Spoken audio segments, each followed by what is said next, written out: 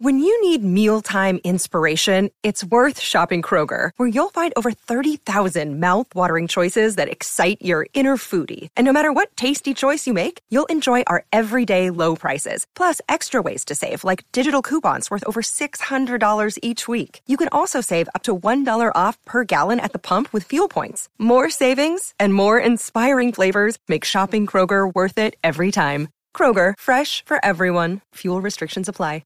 Jeff Howe's Longhorn Notebook. A Longhorn Notebook brought to you, as always, by Erin Bowersock. She is your Longhorn lender. Bowersockteam.com is where you need to go. Let Erin and her team do the same thing for you that she did for Craig and Linda when they made the move to Georgetown, made that home loan process seamless and easy. You can have the same treatment going to Bowersockteam.com. Erin Bowersock, she is your Longhorn lender. Joining us on the Vaqueros Cafe and Cantina Hotline, as he does most Fridays when he's not taking vacation, or I'm sure he's having a problem keeping his pants on today since it is NHL trade deadline day. We won't get too deep into that, but when he's not doing that, he is on the road providing the best recruiting coverage in the Texas market, along with Hudson Standish at Horns247. Get him on Twitter at Mike Roach 247. Also, that State of Recruiting podcast. If you're a Longhorn Blitz podcast subscriber, you already get it, but if you're not, make sure you go to just type in Horns247. That's Horns247. Anywhere you get your podcasts, click that follow button to get every episode of the State of Recruiting podcast when it drops. He is the recruiting editor at Horns247. He is Mike Roach. Mike, how excited are you for trade deadline day in the National Hockey League? It feels like all the trades have been done. It kind of popped off in the last couple of weeks. I don't know if it's going to be too exciting today. The Stars might have moved last night, so was happy about that. But yeah, I mean, see what comes by the end of the day. So your pants are on right now. You're good. You're good for right now. They are. They're on. I'm getting dressed, about to leave. So yeah, I promised my wife I would not leave the house without pants on. That's always a good policy. Don't think I haven't threatened my wife with that one or two times, but that's always the best policy. Mike, I want to start with this. You've been on the road a lot this week, and if you follow Mike on Twitter, you know that he's been out to various high schools. Just random question about North Crowley, Mike. It just seems like they're starting to – I know, they had Samaje Burrell and Kamorian Pimpton, and they've had some guys, but it seems like they've got a really good group of underclassmen. And I know you used to live like 5 minutes from North Crowley. Is it just population growth that North Crowley is starting to blow up a little bit, or is it just that they're finally able to keep kids in that school that are actually supposed to be going to that school? They're not transferring elsewhere. That's a little of both, I would say. I think it is important to note that, they've done a great job keeping kids there. A lot of times those kids in Fort Worth end up at places like Lido. And, once even the last coaching staff that was there before this one started to turn that around where they were keeping their kids at home, there's also been an explosion of growth in that North Crowley area, which was pretty rural, but now it's developing into a lot of housing out there. So a lot of kids, a lot of families moving into that area, and they're turning into almost like a, they're not there yet. It's probably unfair to paint them this way, but they're almost turning into like a Duncanville, but for the Fort Worth side of the Metroplex, like a school that I think could really take over in that area. Mike, whether it's North Crowley or anywhere you've been recently, give me a couple prospects that really have jumped out to you. North Crowley's got a ton. I tweeted about them, felt like all day yesterday. I had a couple more this morning. In fact, this time of year, it feels so far off, but I like meeting the really young kids that we're going to be tracking for the next couple of years. So yesterday I met a move-in that North Crowley had gotten from Fort Worth Eastern Hills that was a freshman standout for Eastern Hills and looks amazing, about 6'3", 185, and Bradshaw in the 2026 class. It's definitely one to pencil in and keep an eye on his name. McKinney is loaded. I was out at McKinney the other day. They've got a bunch of kids I really like in the 2025 class, including, Zadian Gentry and Riley Pettyjohn, a corner and a linebacker. So, it's a really, I think 24 is kind of a little bit of a down year in Texas at the top. I think 25 and 26 are going to come and bounce back really strong. Okay, with piggybacking off that, Mike, how do you think that changes the trajectory, maybe the class size for Sark and company, or maybe is it a good thing that they've constructed this roster the way they have, where maybe in a down year now, this is the year where maybe they're set up to take a smaller classic and maybe focus more on, not that they don't focus on quality anyway, but maybe the 24 class for Texas maybe will be more about quality than quantity. Yeah, I do think it may be a smaller group. And it's not to say there's not talent in 24. I just don't think it's as strong at the top. But I think that it would make sense after taking two pretty decently sized classes in the last 2 years that maybe this is the year that you scale back a little bit and be a bit more selective at some spots. Maybe you're only taking a class of 21 or 22 or something like that. So that would make a lot of sense to me. I think that this staff, if they can't find the talent they want in state, regardless, they're going to go out of state. I mean, they've just proven they can recruit there. They're already surging, I think, with some really strong out of state prospects. So, I think that whether they can do it in state or out of state, they feel confident they can fill the roster either way. So, Mike, I know that man, you're going right to my transitions, Mike. So this is good stuff. I don't know if we've got ESP today or what, but it's good how it's flowing right now.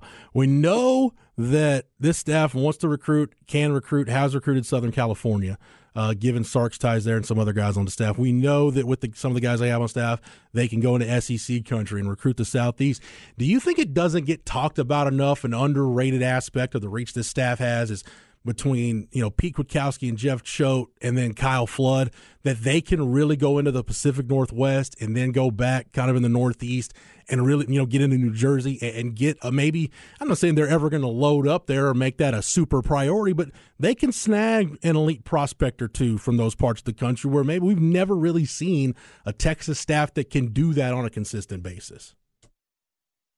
Yeah, them going in and getting guys like Cedric Baxter last year, they've gone into areas where they haven't traditionally had a ton of success against teams that they really haven't had a ton of success against in the past, and won those recruitments. So it makes me think they can kind of go anywhere and do a little bit of anything. I mean, I think they've kind of blown the doors off.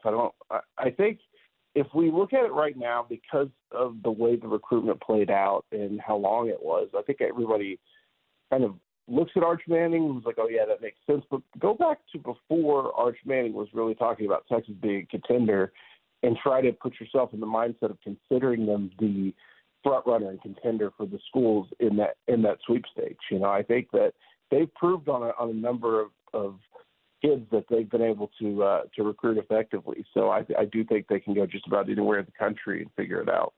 Mike, random question, and I'm sure we'll talk about this as it gets closer, but guys are going through the combine process right now. The guys are going through that pre-draft process. You're kind of where I was about, I don't know, maybe 7-8 years ago, where guys that you covered in high school, you covered them as recruits, maybe you went to private workouts and have kind of really seen the evolution of them in terms of their football trajectory. I think of like a Christian Gonzalez, a Marvin Mims. I know you were tweeting about those two guys specifically this week. How cool is this for you now to really get to see the process from guys now when they're coming up to high school to where now these guys that you've covered maybe when they were freshmen or sophomores, and now they're going through the draft process? Yeah, I used to be a really big fan of the draft just because I like the draft, and now I'm a really big fan of the draft because I like watching the kids I covered and seeing their lives change and where they end up. And it's a really cool part of my job.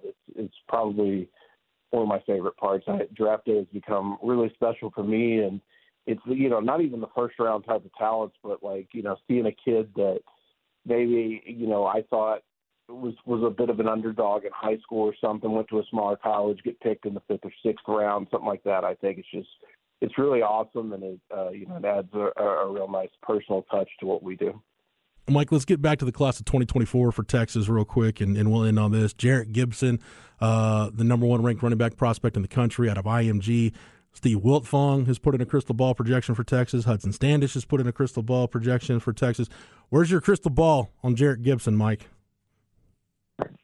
Yeah, I haven't put mine in yet, but I guess I should follow. We've been talking about Jarrett Gibson in Texas for, it feels like months now. I think going back to the late fall when I was talking to sources who were like, hey, we're pretty confident we're going to get Jarrett Gibson. We just think, Tashard Choice is not going to be denied in this race. And I'm starting to believe that when people have confidence in Tashard Choice, it's well-founded, especially after what he did with Cedric Baxter, where he has been with Jarrett Gibson. If you talk to Jordan Davison, the top running back in the country in 2025 out of Modern Day, he'll tell you that his best relationship is with Tashard Choice. I just think that he has become that elite national recruiter who kind of goes and gets his guys. So I haven't put one in yet. I probably should. Mine would be on Texas as of right now. I just think that's where the buzz has been from the very beginning. And then, Mike, real quick, because for anybody that missed it, you were at the I-20 Coaches Clinic a couple of weeks ago. Tashard Choice was one of the featured speakers. Just his ascent from, when Sark made that hire, I don't want to say anybody was down on it, but it was kind of like, okay, how is this going to work out? Mike, it's one of the best hires he's made in anywhere he goes, whether it's a recruit's living room or speaking to a group of high school coaches. He leaves a really strong, really good impression anywhere he goes. That's really surprised me just how much of an A-plus hire that's been.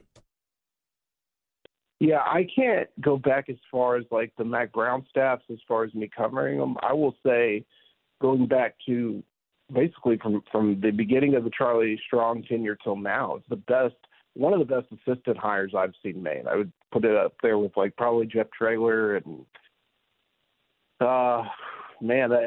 that's kind of the Jeff Banks, maybe Kyle Floods. Those are also were great hires, but this one was just it was good because it wasn't on an initial staff, so it was something where Steve Sarkisian had to adjust. I think he found a guy that gave the staff something that they didn't have as far as kind of that young energy and that juice, and he's left such an impression. He is so energetic, and when you hear him speak, like I kind of described him as like part stand-up comedian because he's funny, but he's also like a tech revival preacher. He commands a room, and I think the best thing about him is he seems, and you talk to coaches, he's very authentic about it. There's nothing really fake to him. So yeah, he's made a huge impression on just about everybody he's come across. Good stuff as always with my man Mike Roach. Get him on Twitter at Mike Roach247. That State of Recruiting podcast. Anywhere you get your podcast, search Horns247. It's Horns247. No dashes, no slashes, no spaces needed. Just click that follow button. Get every episode of State of Recruiting when it drops. And you can always get his outstanding work at Horns247.com. He and Hudson Standish. Nobody better in the Texas market on the recruiting trail. And he is our recruiting editor at Horns247. He is Mike Roach. Mike, awesome stuff, man. Thank you for taking a little bit of time out of your day to join us, and we'll do it again next week. No problem. Thanks, man. There he is, Mike Roach. The great Mike Roach. Awesome stuff there. Talking it's what I love about having Mike as part of the show. You can go all over the board with Mike talking, some NFL draft stuff, out-of-state recruiting, crystal ball projections, makeup of the assistant coaches working for Steve Sarkisian. So good stuff as always with my man Mike Roach.